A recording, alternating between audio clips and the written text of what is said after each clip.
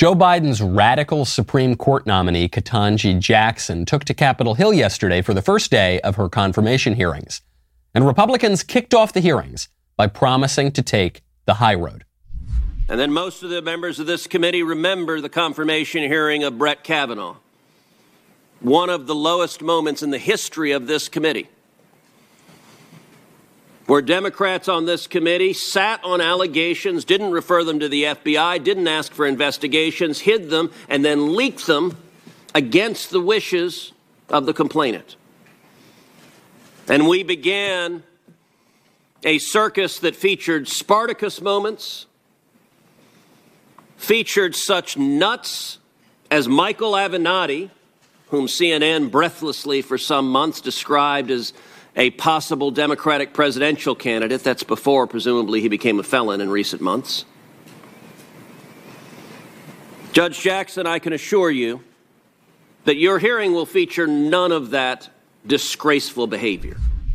Senator Cruz can assure her of that, but I cannot, because as I have said many times already, Judge Ketanji Jackson groped me at a party back in the 80s.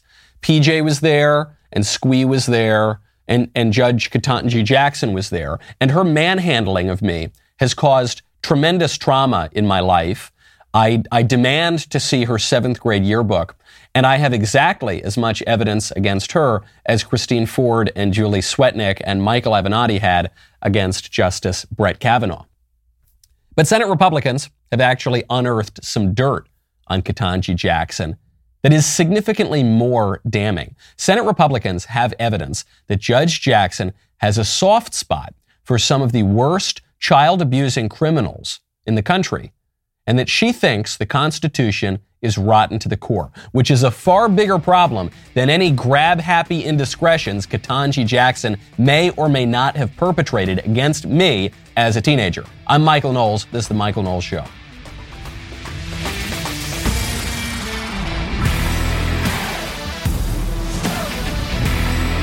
Welcome back to the show. My favorite comment yesterday is from Colleen Santos, who says, "Get you someone who looks at you the way Michael looks when saying Fauci might retire." I know, that's true. You want to talk about love in your eyes, doe eyes. That's the sort of spell that comes over me when Fauci says he might retire. But there's that big caveat, because he says he might retire unless COVID keeps going on, and then he says COVID's going to keep going on, which is why you really ought to check out my series, Fauci Unmasked, doing really, really well on Daily Wire. Head on over to dailywire.com to do that. Ketanji Jackson probably will not be spiked as a nominee because of what she did to me at that party in Georgetown in the 80s. That's fine. Look, okay, life isn't fair. All right, I'm not surprised that she won't be held to account for that horrible way she made me feel back at that party with all that evidence that I have of it. But the Senate Republicans are focusing on some other indiscretions from Judge Ketanji Jackson, probably future Justice Ketanji Jackson. Republican Senator Josh Hawley has discovered, while going through Judge Jackson's judicial history, that she's soft on child pornography. Here are, I hope, in the next couple of days, some of the cases from your time on the court, the district court, the federal district court, that I hope that we can talk about. Let me just run through a few of them so you know exactly which ones I mean. United States versus Hawkins. This was a child pornography case where the defendant distributed multiple images of child porn, possessed dozens more, including videos. The federal sentencing guidelines recommended a sentence of 97 to 121 months in prison. Prosecutors recommended 24 months in prison. Judge Jackson gave the defendant 3 months in prison. As near as we can tell, all of Judge Jackson's cases dealing with child pornography from her time on the district court, in which she had some discretion to hand down a sentence. There's some other cases in which she didn't have any discretion. The law bound the sentence that she had to give. And what concerns me, and I've been very candid about this, is that in every case, in each of these 7, Judge Jackson handed down a lenient sentence that was below what the federal guidelines recommended and below what prosecutors requested. And so I think there's a lot to talk about there, and I look forward to talking about it. This is a pretty good political attack When I say political attack, I don't mean it's an unfair political attack. The Republicans attack the Democrats attack the Republicans. When the Democrats attacked Judge Kavanaugh, it was over some completely made-up nonsense from two lunatic women and their dirtbag lawyer, Michael Avenatti. When the Republicans are attacking Judge Jackson here, it's over something real, which is that she went soft on criminals, not just any criminals, sex criminals, not just any sex criminals, child sex criminals. Criminals who committed sex offenses against children. Now, it wasn't child rapists. It was people who possessed and in some cases transmitted child pornography. And some people on the right, shockingly, have opened up this whole debate over whether or not our sentencing on child pornography is too harsh. That is besides the point, guys. The question is over Judge Jackson's record. When there were sentencing guidelines on a particularly heinous crime, she sided toward the absolute lowest end of the spectrum that she possibly could. Especially at this moment where parents' issues, where kids' issues are the top of the heap. Just look at what got Glenn Youngkin elected in Virginia. What was it? It wasn't cutting taxes. It wasn't immigration.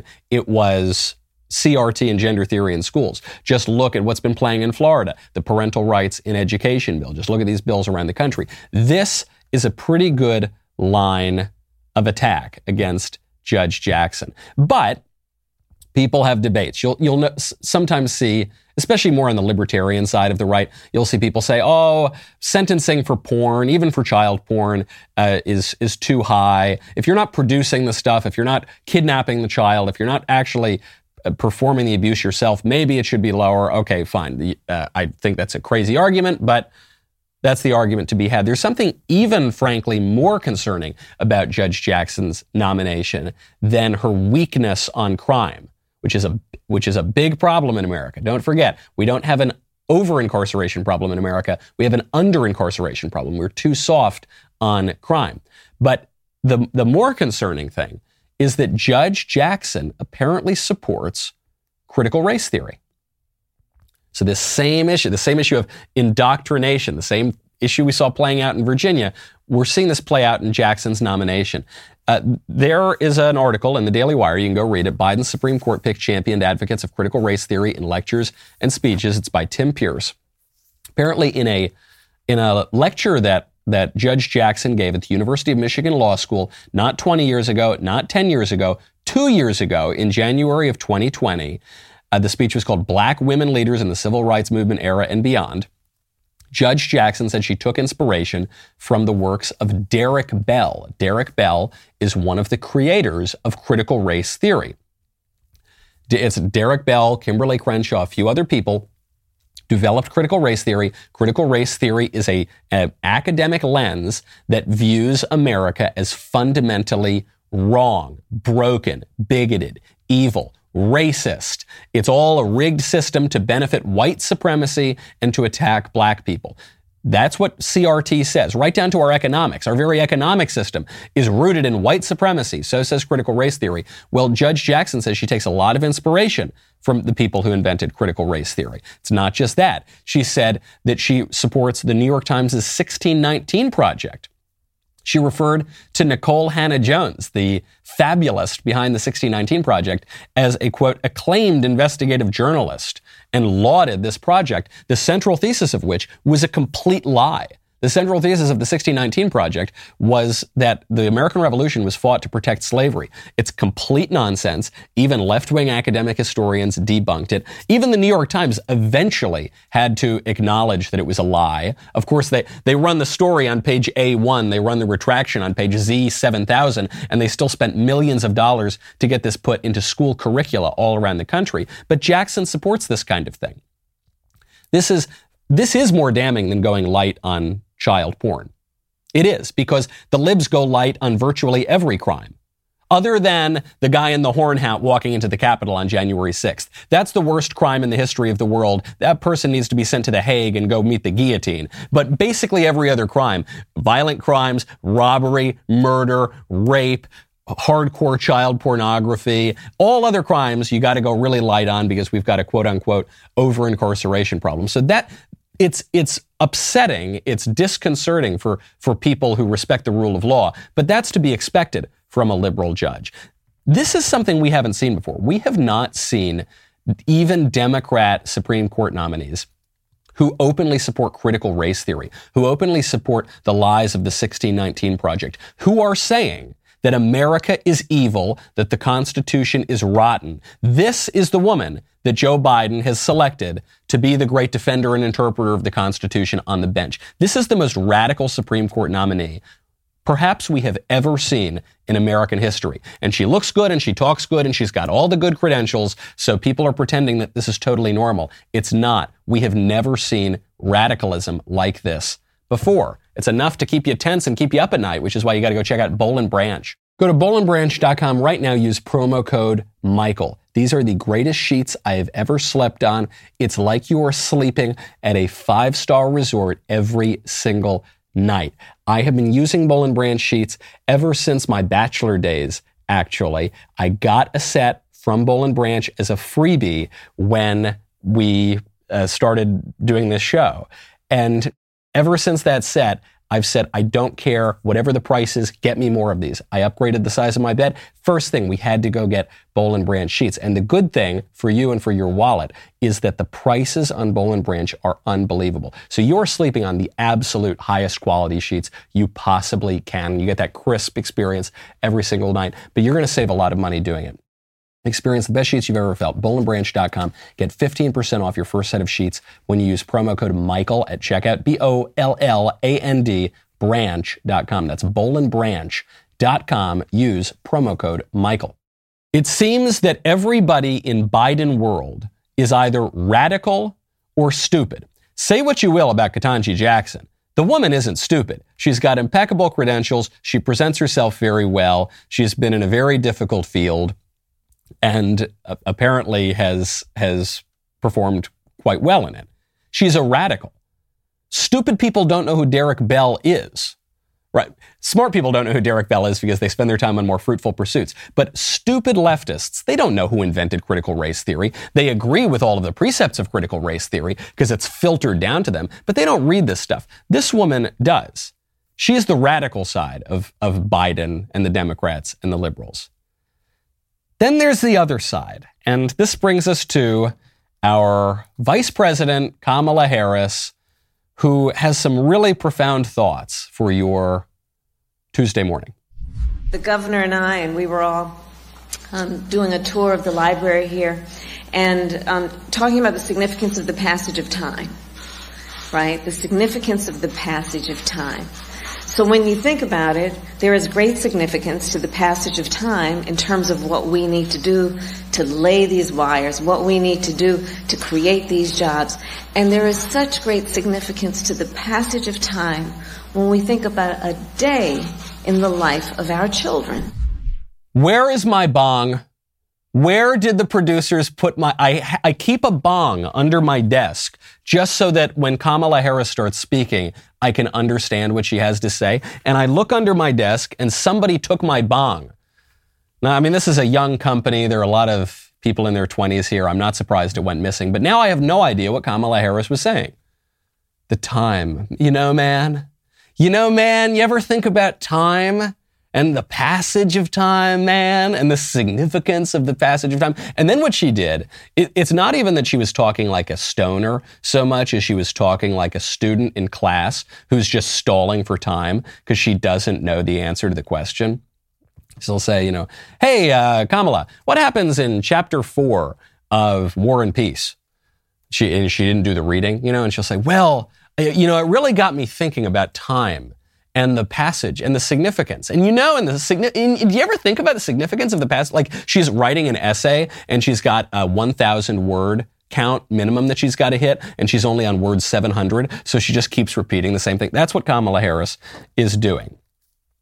You got people in the administration who are radical. You've got people in the administration who are stupid. And generally, if you've got those two choices, you probably favor the stupid side of things because the radicals are effective. This is what worries me about Judge Jackson's nomination. It's that she does know what she's doing. She knows exactly what she's doing, and she's probably going to be pretty good at remaking our law and pushing a radical leftist agenda from the bench. You see someone on the stupid side of things not naming names. Well, I will name names. Joe Biden. Joe Biden would be the example of this par excellence. No one thinks Joe Biden is a genius. He's always been a doddering simpleton. He's got air blowing in between his ears. And I think a lot of people actually voted for him because that made them feel more comfortable. That made them feel at peace. Oh, he's not a radical. He's just kind of a dumb guy who goes along with things. But the end result of the stupid people in politics on the left is the radicalism.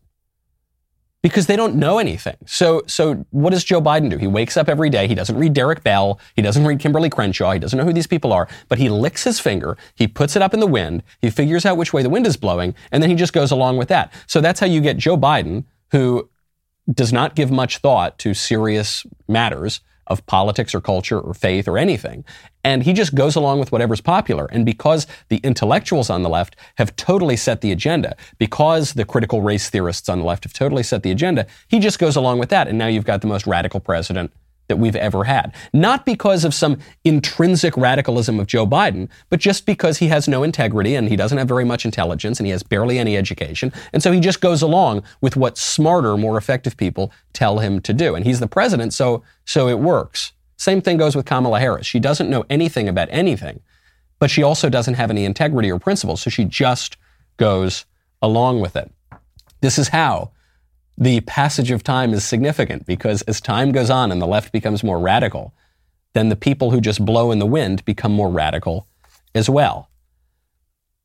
Now, speaking of time, some people are about to get a lot of time behind bars. Not child pornographers who go up before Judge Jackson, but the much worse miscreants, the much more dangerous insurrectionist terrorists in America, the people who showed up to the Capitol on January 6th. There's a guy, just to show you the kind of person who is now having the book thrown at him. There's a guy named Brady Knowlton, no relation. Brady Knowlton entered the Capitol at 2:35 p.m. on January 6th. He did not smash a window to get into the Capitol. He did not use a crowbar. He just walked right into the rotunda. He walked right into the rotunda as cops waved him in. He walked by cops as he was going in, and the cops kind of laughed, and they said, oh, hey, they said, don't break anything, and whatever, have a good time. He's a 40-year-old law student. He walks into the Capitol through the Upper West Terrace doors, walked by several cops that we've got this on video footage. The cop said, you can go in, just so long as you don't break anything. He didn't break anything, and he left after 18 minutes. He was in there for 18 minutes. He now faces 20 years in prison.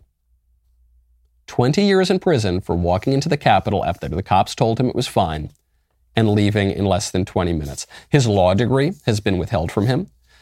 Airbnb has banned him and his wife from using those accommodations. U.S. Customs and Border Protection stripped his global entry access, so he's lost one of his privileges when he travels. He's not on a no-fly list yet. The FBI arrested him. The DOJ charged him with obstruction of an official proceeding, entering or remaining on restricted building or grounds, and disorderly conduct in the Capitol building. They're accusing him of breach and unlawful entry, even though the cops waved him in, of conspiracy planning or preparation, of maps and diagrams, materials, devices, or tools used to breach the Capitol. And this is just one of at least 800 people charged in the Capitol insurrection coup d'etat. Now, thankfully, Mr. Knowlton has Alan Dershowitz as his lawyer. Alan Dershowitz, one of the best lawyers in America, Harvard law professor for a very long time, lawyer to got O.J. Simpson off, okay? O.J. Simpson did a lot more than Mr. Knowlton did. He was lawyer for Donald Trump, defending the Constitution during Trump's impeachment. There are a lot of these cases. There are a lot of these cases right now. Child pornographers get off the hook, but Midwestern dads walking into the Capitol as the cops wave them in, they get the book thrown at them. They get 20 years in prison. Why? Because our ruling class is punishing political dissidents. We see this overseas all the time. We say, China punishes political dissidents and puts them in jail on trumped-up charges. Russia punishes political dissidents and puts them in jail on trumped-up charges. Regimes in the Middle East, in Africa, yes, that's all true. They do. So do we. So do we. We are, And I don't say we are not doing it. The conservatives are not the ones doing it. It's the liberals who run the government. They run the entire power structure of the United States. Even when Republicans win one house of Congress, even when Republicans sort of kind of have a majority on the Supreme Court, even if Republicans win the White House, the Democrats still run the bureaucracy, the administrative government. They run the media, they run big tech, they run all of the real power centers. And they ruthlessly punish political dissidents. And they throw ordinary guys who get waved in by cops, who walk into the people's house that his tax dollars pay for and do nothing and then leave within 20 minutes. They throw them in prison for 20 years, if they can. This brings us to Ukraine, because there's a headline out of Ukraine that is really shocking people who think that the war in Ukraine is a totally clear-cut, very simple matter.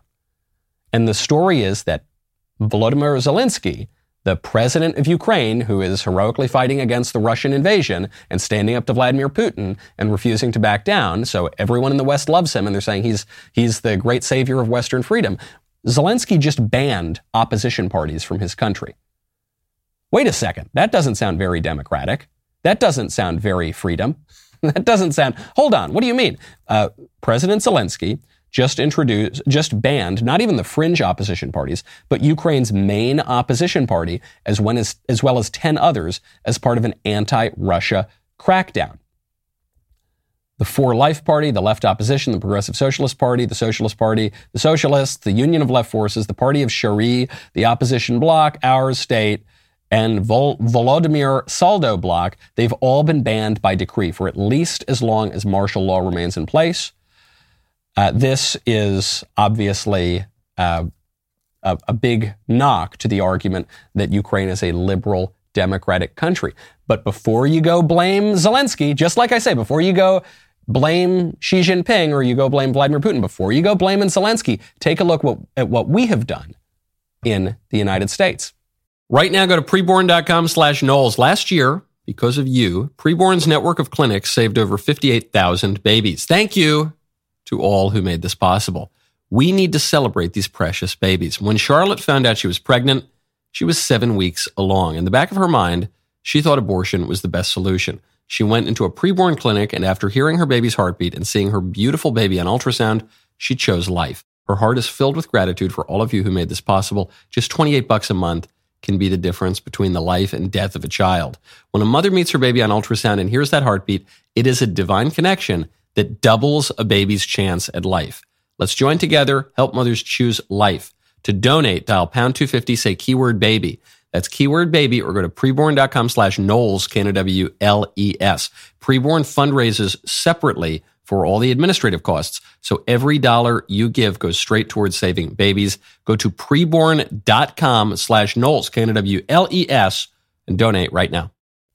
You know, there's a lot of censorship. There's a lot of banning in America. The clearest example of this is when, forget about the elections for a second, the clearest example of this is when Harry's Razors decided to attack me and try to cancel me on Twitter. That's right. You thought I forgot? I didn't. 1 year ago today, some fake Twitter account with 2 followers, who is almost certainly a Democrat operative, comes out and digs up some old clip of me on Candace Owens' old show before she was at the Daily Wire from years prior. And it was a clip in which she said that men are not women, and I agreed with her, and they tagged Harry's, and Harry's came on my show. They were only a sponsor after that clip even aired, but Harry's came out, gave in to the pressure of the 2-person follower fake Twitter account, and said that my statements were condemnable, were awful, were not in line with their values, and really, really attacked anyone, our listeners, half of America at least, that believes that men and women are different, and called us terrible people, and said after our listeners had been buying their product for a long time, and said, yeah, we hate you, basically saying, we hate you guys. And so revenge is a dish best served cold. We have spent the ensuing year after this happened with Jeremy Boring meticulously planning how to create his own rival razor company at the URL IHateHarrys.com. Check out the trailer. Do you remember when there were 2 genders and only 1.5 of them had to shave their mustaches? I'm Jeremy Boring, CEO and God King of the Daily Wire. Harry's Razors used to advertise on our shows. They're a great product, and we were happy to do it. That's before some peon who works for me went and said that boys are boys and girls are girls. And that was just too much for Harry's. And they dropped their ads from our network because of what they called values misalignment. Harry's Razors doesn't want your business. I do. Then buy my new razor instead. Behold, Jeremy's razors. Yes, they're real. Yes, they're fabulous. Our country's in trouble. Conservatives are being canceled by Hollywood, the media, universities, and now Harry's Razors. Stop giving your money to woke corporations who don't think you deserve their product. Give it to me instead. Head over to IHateHarrys.com and pre-order your Founders Series razor and shaving cream set today. Unless you're the kind of man who teaches his daughter to shave her beard. Yes, it is a joke. Yes, it is real. Go to IHateHarrys.com. When you want to save money, not just on your razors, but on your travel, you got to go check out Priceline. Right now, go to Priceline.com. Since 1998, Priceline has been the best way for travelers to book the trip they want at the price they can afford. Priceline saves consumers more than $1 billion every year so that their customers never have to miss the moments that matter. With Priceline, you can save up to 60% on your favorite hotels, and you can also get exclusive deals on rental cars and flights. When you save more, you can do more. Get more wow. This view is incredible. More another round of room service, please. More booyah. I'm extending my vacation. Sorry, boss. Sorry, Ben. There are a few things that feel as good as knowing that you saved money. With the discounts Priceline offers, you get that feeling a lot because when you save more, you can enjoy more and do more. At Priceline, every trip is a big deal. Priceline knows that every trip is a big deal, so when you're ready to book your next one, check out Priceline.com for the easiest way to get more wow, more booyah, just to name a few out of it. You know, at the Daily Wire, we've started a lot of things. A razor company, a movie company, a lot of things. We also have our own publishing wing called DW Books. We're proud to publish books that actively fight the left's monopoly on storytelling, like Fiery but Mostly Peaceful, The 2020 Riots and the Gaslighting of America by Julio Rosas, which is going to pull back the curtain on the BLM riots that torched our country after George Floyd's death. Rosas was reporting from the ground. He's got firsthand experience to show you exactly how dishonest the media were. Go pre-order his book today at Amazon. That is Julio Rosas. Go check out the book. We'll be right back with a lot more.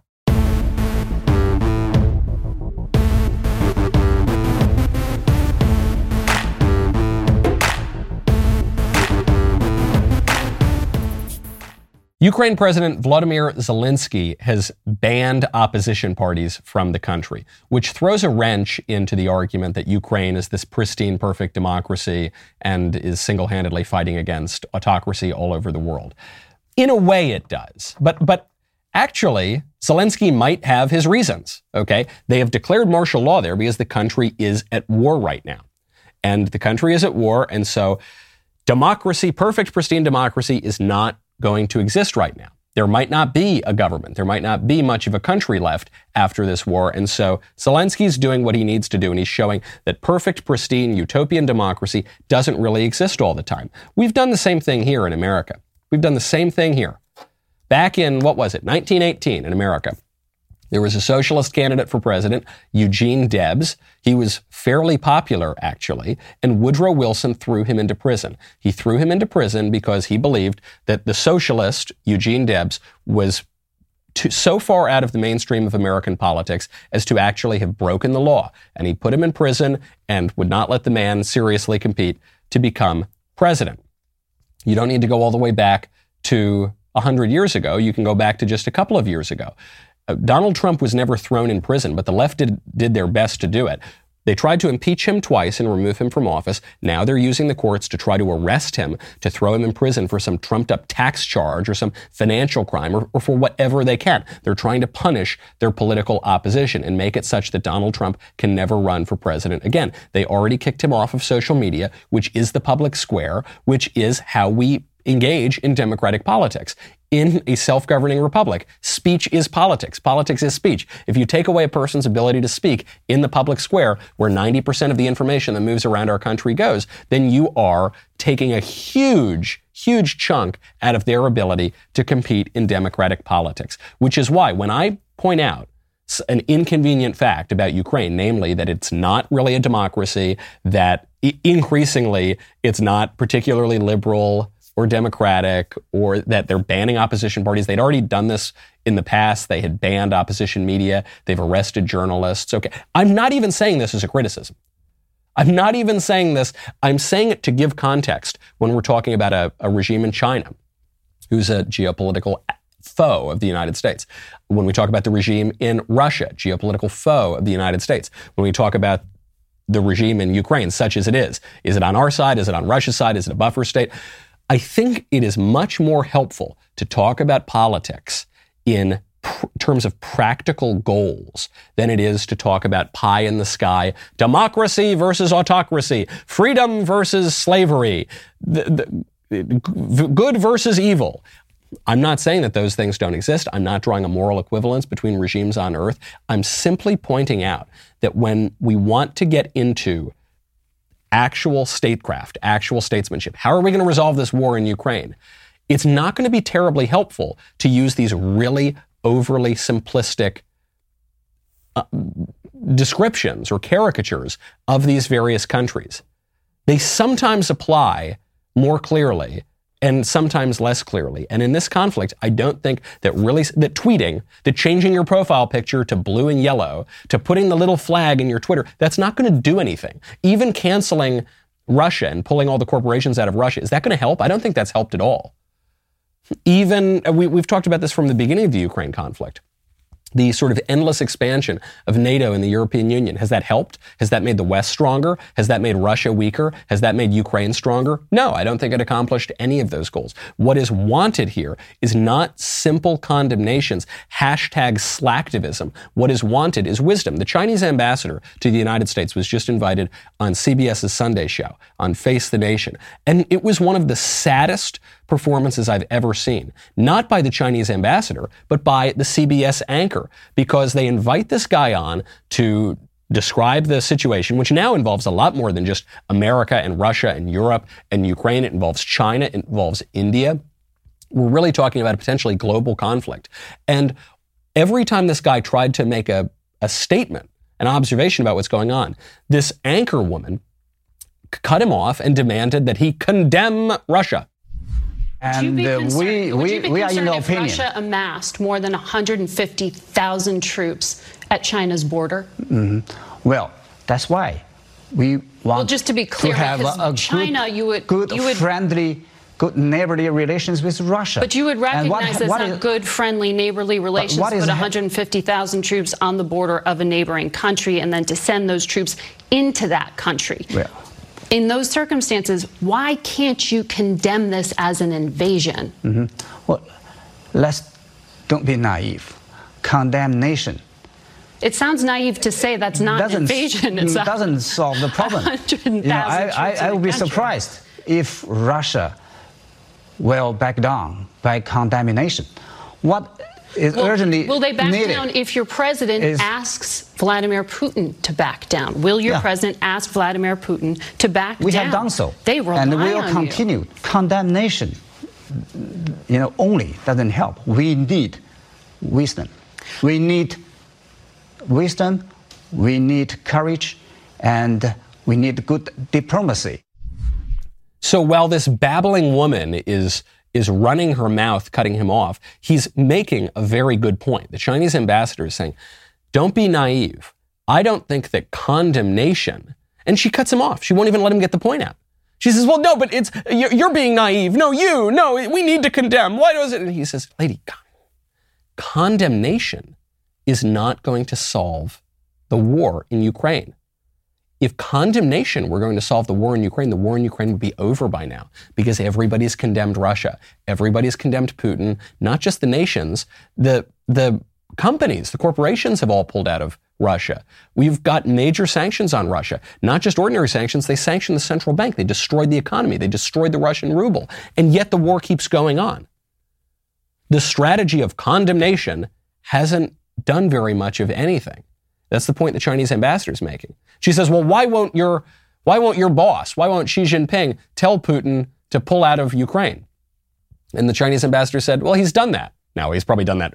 He's done that publicly, but he doesn't really mean it privately. And he's making exactly the same point he's been making the whole time. He says, lady, your slogans are not doing it. Maybe your slogans, maybe your condemnation, maybe you're changing your profile picture and putting the little flag in your avatar. Maybe that makes you feel better as you watch the carnage unfold in Ukraine. But it's not doing anything to stop the carnage. What is wanted now is wisdom and diplomacy. Russia is winning the war. Ukraine is losing the war. It's not even close. Western propaganda is trying to convince people that Ukraine is winning the war, and they make up a bunch of BS stories about the ghost of Kiev and the Snake Island people who told Russia to go F themselves, and then they were all blasted away. And they make up a bunch of stuff to try to win the propaganda war. Oh, well, that's fine. There's propaganda in every war. But we shouldn't believe our own propaganda, okay? Because we're going to feel really good and really indignant, and we're going to feel so wonderful about our condemnations until Ukraine doesn't exist anymore. And then we're all going to be surprised because we believed our own hype and BS. Or here's another strategy. We could deal with the reality on the ground. Frankly, this ties into what we were talking to yesterday and what we've been talking to for weeks about the transgender swimmer at the NCAA championships. It's what we're talking about with the radicalism in our schools and the way that policies have been presented around the country, the way we've talked about COVID even, the huge chasm between the narrative and reality. Well, if you're just dealing in the fantasy, you're not going to solve any problems in reality. So I wish that the Chinese ambassador had been able to get more words out before that babbling lady on CBS cut him off, because I think there's actually quite a lot of wisdom in what he's saying. If you want to stop the encroachments of Russia westward, if you want to defend the nation of Ukraine, if you don't even care that much about Ukraine, but you want to defend American hegemony and you want to defend the strength of the West, then start dealing in facts, okay? And maybe you won't feel as good about that. Maybe you won't get as many likes on Facebook and Twitter, but it will do a lot more to actually help the situation on the ground. When you watch that man, that Chinese ambassador to the U.S., speaking to that woman, you can see the effects of two kinds of education, two different education systems. The Chinese education system, which didn't start out all that great, but has been rapidly improving because they're focused on making their country much stronger and their citizens much smarter.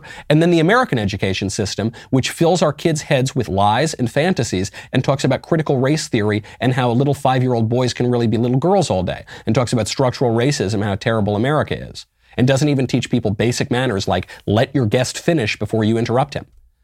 And it's pathetic because that Chinese ambassador seemed much smarter and much wiser and much more in command of himself and world affairs than that news anchor did. And that's her job. She's supposed to be in command of those things. She's a TV host and a news anchor, and yet she doesn't seem to know much about anything. I think it comes down to an education problem. And is it any wonder? Sometimes I wonder, do conservatives exaggerate the problems in our schools?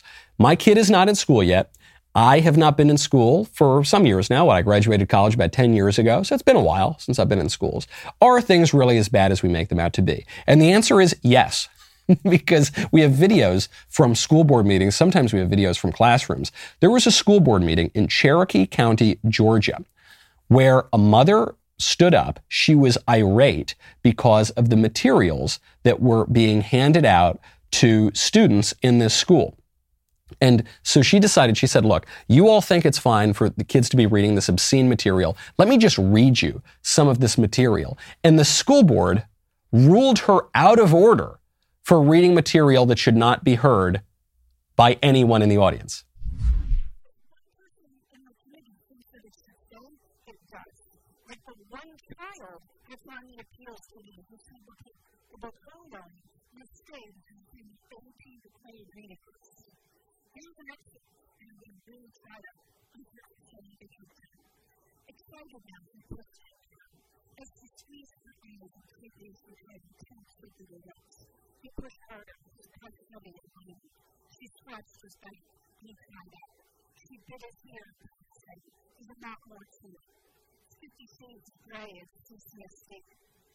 Step 9, when we give the verdict, put all those copies that we bought back on the shelves of the institution and really children. I know that, and I'm just saying, don't you find the irony in that? You're exactly saying exactly what I'm telling you. You're giving it to our children. Okay. There are children watching. You can't read that stuff. Yeah, that's the point, guys. I'm reading the material that you are requiring our students to read, and then I'm reading it back to you, and you're saying, don't read it back to me. The students might be listening. I love the absolute obliviousness from this school board. And the mother, she can't contain herself anymore. She says, do you hear yourselves? Do you hear yourselves? If material is too obscene to be read at a meeting of the school board, which is 99% or more for adults, then the material is too obscene to be read to the kids, to the children. And the school board members don't seem to process this because the school board members aren't really making the curriculum, right? The curriculum is being created by radicals and it is being pushed into the schools by activists.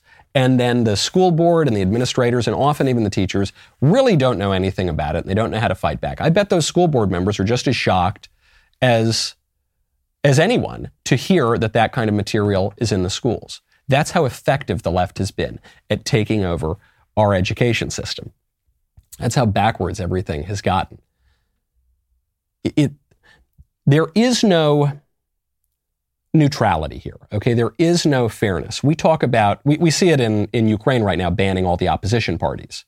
That's not fair. That's not liberalism. That's not democracy. There's no neutrality there. You see in a lot of other worse regimes around the world banning their opposition parties. I think the breaking news just came through that Vladimir Putin just sentenced the main opposition leader in Russia, who's not even all that popular, sentenced him to another 9 years in prison. But it's not just in those really bad, faraway places that you see that. You see that in America too. You see child pornographers getting off the hook, and you see January 6th people going to prison for 20 years. You see BLM people throwing Molotov cocktails at federal buildings, and they get a little slap on the wrist, if that. Usually they just get released without any question. And then you see conservatives being punished. You see the Clintons, the Bidens making a boatload of money through corruption, not just in America, but overseas as well, taking money and bribes from some of the worst people in the world. And then Donald Trump, without any crime that I can actually see the left point to, they go in, they bring in the Southern District of New York, they try to get this guy, they try to prevent. There's not any perfect neutrality here, okay? We are living in a real political regime that really does have limits, and the limits are moving very, very far to the left. And if you are outside of those limits, the ruling class is going to come for you. At that NCAA swimming championship the other day, the one where that hulking dude beat all the little girls and everyone had to applaud for this, that was not the end of the transgender activism there. It was not just one confused kid showed up and swam. This has become a cause celeb for all of the transgender activists, both the people who are sexually confused and their supporters. So there was a woman who showed up, Kelly J. Keene, Posey Parker, who's a really terrific activist, anti-trans, pro-woman activist. And she showed up and she asked a giant hulking man in a dress, not the swimmer on the team, just an older man who was there, asked him not to go into the women's bathroom, not to go into the women's locker room. And this man treated Kelly with absolute contempt. On the basis of the comfort and dignity of girls and women, I'm asking you, telling you, please do not use women's spaces. Makes them feel uncomfortable. My girls and the other women I am with are very comfortable with me in the bathroom. Well, fortunately, I'm not your daughter, and my daughter is also not your daughter. No, that's right. And she so would she feel. She would feel very uncomfortable. No, I interrupt. Right. No, you interrupted me. Excuse me. You interrupted me. I'm not here for a debate. Beth, do you mind? Right. I would ask you to please call off your dog. I beg your pardon. I'm asking you as a mother. I'm asking you as a mother. Do not use female spaces. And I'm very uncomfortable. It makes women and girls feel very uncomfortable. As a mother, you are not. How dare you? As a mother, I am very. You're not a mother. You'll never birth your children. You're not a mother, Dawn. Right, I do the job of mom, which is even more important. You are not a mother. You'll never, and this man is there just treating her Excuse me. Hey, call off your dogs. Hey, call off your dogs. Treating her so contemptuously. And he's bigger than her. He's just visibly a man. When you hear these stories, you think, oh, quit picking on the sexually confused people. Oh, come on, you mean old feminist woman. Stop. But then you look at the reality, and it's a big hulking dude putting a woman in her place and saying, no, I don't care if you want to use the bathroom on your own. I don't care. I'm going to use that bathroom now. I don't care if your daughter wants to be able to change without my prying eyes, my sexually disturbed eyes looking at her, and me getting naked too with all of my male body parts visible. I'm going to do it. And you call off your dogs and you shut your mouth and you let me do it. That's the reality of this situation, okay? The chasm between the narrative and the reality is pretty big. The narrative, trans women are women. Look at that guy. If you're listening to this clip, you can at least hear it in his voice. Does he sound like a woman to you? Does he look like a woman to you? No. He's a big dude. He's a big dude who lived for 50 years as a man, who fathered 3 children, and who now claims that he is a mother. But he's not a mother. He's a big hulking dude. And he's saying, I'm going to go in and I'm going to get naked. If I want to go to a locker room, I'm going to get naked in front of your daughter, and you have to deal with that. If you want to have a bathroom, you go to the bathroom by yourself, too bad. I'm going to go into that bathroom too. And shut up, there's nothing. That's the reality. That's the sick reality of it. Very different than the narrative. There's an amazing contradiction that we're seeing right now. Andrew Garfield, the actor, is demonstrating this contradiction. He was asked if he should be allowed to play a gay character, because he's not a gay guy. So should he be allowed to play a gay character? We've seen this controversy in recent years. Should a non-transgender person, whatever that means, play a transgender person? Should a non-Asian person be able to play an Asian person? What if they're Hispanic and they look kind of Asian? Should they be allowed? Oh, maybe not. Should you be able to play anybody who has qualities that you do not have? And this is such a funny part of this debate, because the definition of being an actor is that you pretend to be someone that you're not. So if you tell actors they can't pretend to be people that they're not, then they can't act anymore. Then you've just gotten rid of acting. Acting is living truthfully in imaginary circumstances. But you need the imaginary circumstances part. So Garfield says, quote, if we only allow people to be cast as exactly who they are, it'll be the death of empathic imagination. So the two separate conversations have to happen simultaneously, meaning, talking about whether we should have more movies with more diverse casts, and also should people be able to play people that they're not. I'm not willing to support the death of empathic imagination. It's what we need most as a culture, and it's beautiful. It's the only thing that's going to save us right now. So he's defending imagination. And the craziest, it didn't hit me until Andrew Garfield put it this way. But what we are told is that imaginary things have to be real. We're being told that men who think they're women, we have to pretend that they're actually women. That people with all sorts of disordered delusions, we have to indulge those delusions. We have to all play pretend all the time. But real things have to be imaginary. So the actor whose job it is to play pretend is not allowed to play pretend. But the person living in real life has to play pretend all the time. The man who thinks that he's a woman, or for whatever reason wants to present himself as a woman, we all need to go along with that. But if that same man were cast in a movie, he's not allowed to play a woman. Unless he's pretending to be a woman in real life. It's this complete invert. In what should really happen is that imaginary things are imaginary and real things are real. And we've completely confused the two. We are so far down the rabbit hole. And we've got this real obsession with sex. I have to get to this story before we go. There's a Democrat activist down in Florida. Her name is Kim Mangone, who has just put up a giant billboard with Democrat PAC money. And all the billboard says is gay. Gay, because you know how you can't say gay in Florida. You're not allowed to say gay. I mean, that's not true. There's no bill that says you can't say gay. The bill they say says don't say gay doesn't even say the word gay in it. But the Democrats have created this completely fictitious narrative that you're not allowed to say gay in Florida now, thanks to Ron DeSantis. So they spend a lot of money on this billboard and says gay. And she writes, she goes, how many of these billboards do you want me to put up in Florida? My answer is a lot of them.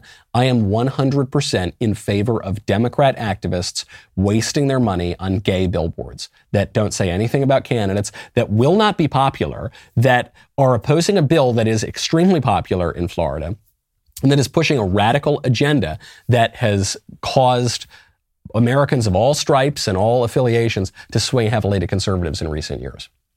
Go for it.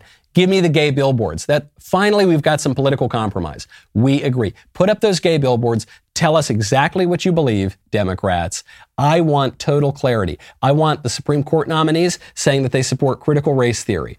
Just come out and say it. I want Democrats all over the country saying they support hulking dudes going into little girls' locker rooms. Yep, come out and say it. Just tell me the truth. Tell me and we'll believe it. I want Democrats coming out against curriculum transparency. I want them telling parents to go pound sand. And then we're going to see who wins in November. I'm Michael Knowles. This is The Michael Knowles Show. See you tomorrow.